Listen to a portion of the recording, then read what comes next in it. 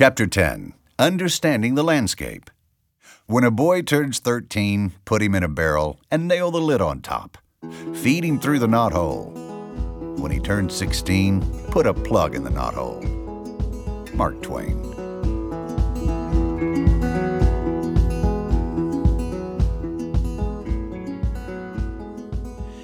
If I could ask God a few questions, one would be, what did you have in mind when you created teenagers? I'm sure my mother had the same question. There were rational reasons why she affectionately called me Idiot Boy when I was a teen. I was an idiot, or at least I acted like one. I blew up mailboxes with M80 firecrackers and cherry bombs. I took a pickup from my dad's business on a joyride at 2 a.m. with 7 of my buddies in the back. I could have killed them when I went around a corner going about 90 miles an hour, almost losing control of that pickup. I took a swing at my mom and fortunately missed. I raced my best friend in our dad's pickups on a gravel road without seatbelts. This resulted in my friend experiencing a rollover. He was okay, and somehow we managed to roll the truck over and get it back in its parking spot. To explain the damage, we made up an unbelievable yarn that nobody would have believed. Our parents sure didn't. And then there was the time I stole a pound of solid sodium from the school's chemistry lab. A buddy and I went out in the country to an old bridge, and we put this gray, clay-like substance into a small container and designed it so that the water would slowly seep in. If you've never witnessed what pure sodium does when it comes into contact with water, I have to say it really is cool, especially for a teenager. It explodes. My buddy and I walked out on the bridge and dropped our homemade bomb in the creek below.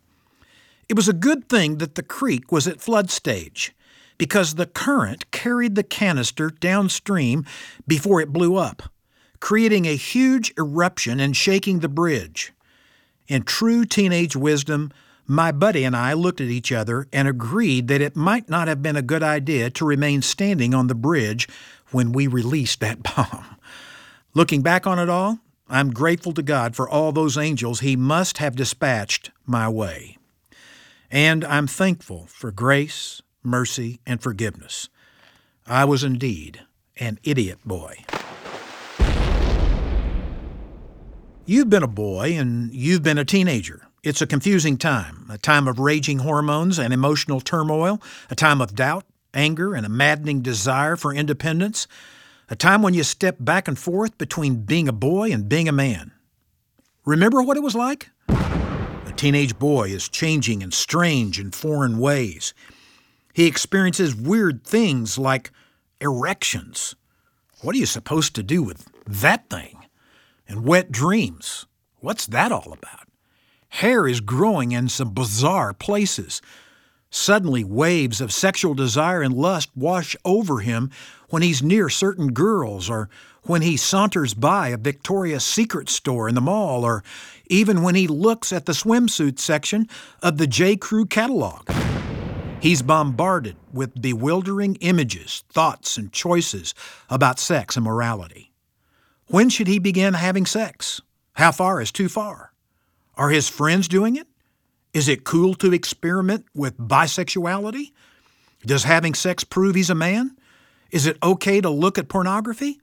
Will he lose his mind or grow hair on the palm of his hand if he masturbates? He faces relentless, unbelievable peer pressure, with friends inviting him to join in their barbaric ways, all disguised as fun, crazy, and rule-breaking. He battles an emotional upheaval of anger, and sometimes rage. At whom or what, he doesn't know. He's just angry.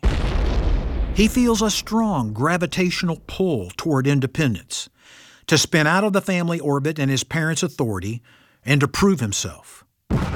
He struggles with doubt and anguish and faces relentless pressure to deal with expectations.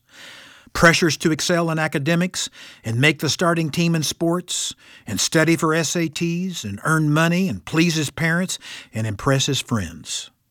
You know the result: a bevy of childish choices and a horde of adult consequences.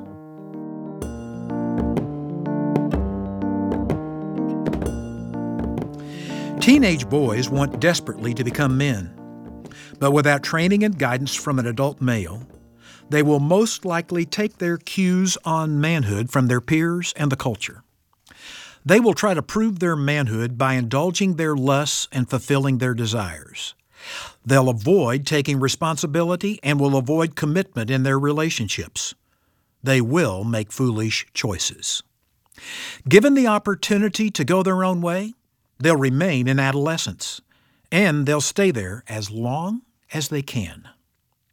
Did you know that the word teenager didn't even exist 100 years ago? It didn't appear in Webster's dictionary until 1921. Up until the early 1900s, most of the world's population thought of people in two categories: children or adults.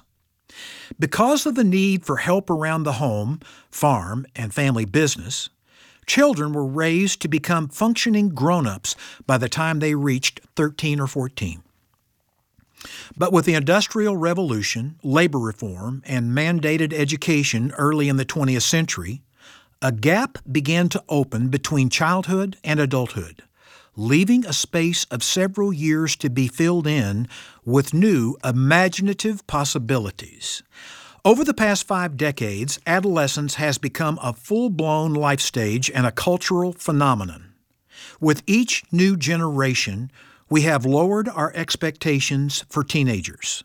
Today, most people in our culture believe that adolescence is a time when young men should have all kinds of freedom and fun. They're expected to rebel, experiment with risky choices, play games, look at pornography, have sex, and generally get into trouble. We expect teenagers to continue acting like children. As Alex Harris says in his blog, The Revolution, we expect immaturity and irresponsibility from teenagers, and that's exactly what we get.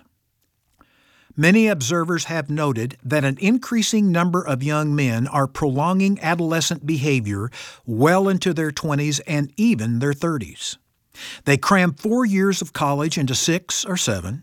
Then they drift for a few more years, move back home, take a job or two that may or may not pay the bills, move in with the guys, then move back home, and then move back out again. Getting married is unthinkable. Instead, they spend their evenings partying with the guys and chasing women. For many, settling down means leaving their hookup culture and living with a girlfriend. Sociologist Dr. Michael Kimmel writes of this phenomenon in his book, Guyland. He describes Guyland as the world in which young men live. It's both a stage of life, an undefined time span between adolescence and adulthood that can often stretch for a decade or more. It's a bunch of places where guys gather to be guys with each other, unhassled by the demands of parents, girlfriends, jobs, kids, and the other nuisances of adult life. In this topsy-turvy Peter Pan mindset, Kimmel continues, young men shirk the responsibilities of adulthood and remain fixated on the trappings of boyhood, while the boys they still are struggle heroically to prove that they are real men, despite all the evidence to the contrary. Far too many of these young men are stuck on the adolescent step.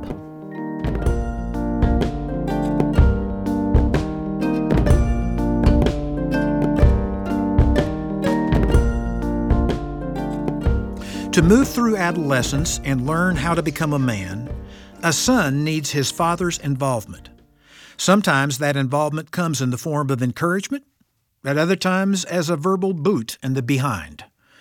Like the time when my oldest son, Ben, was prosecuting and persecuting his mother. He was about 16 and taller than she was. He was using his size and powers of persuasion to intimidate her when they argued. Arriving home one evening and finding my wife emotionally tied up in knots, I quickly determined it was time to have a little come-to-Jesus meeting with my teenage son. We went to a local diner and ordered a couple of Cokes. There was no way I was going to reward this kind of behavior with a burger. I grabbed a pair of salt and pepper shakers and said, "Here's what's happening in your relationship with your mom. When she makes a point, you move your level of emotional intensity and persuasion one level above hers. I moved the salt shaker just ahead of the pepper shaker.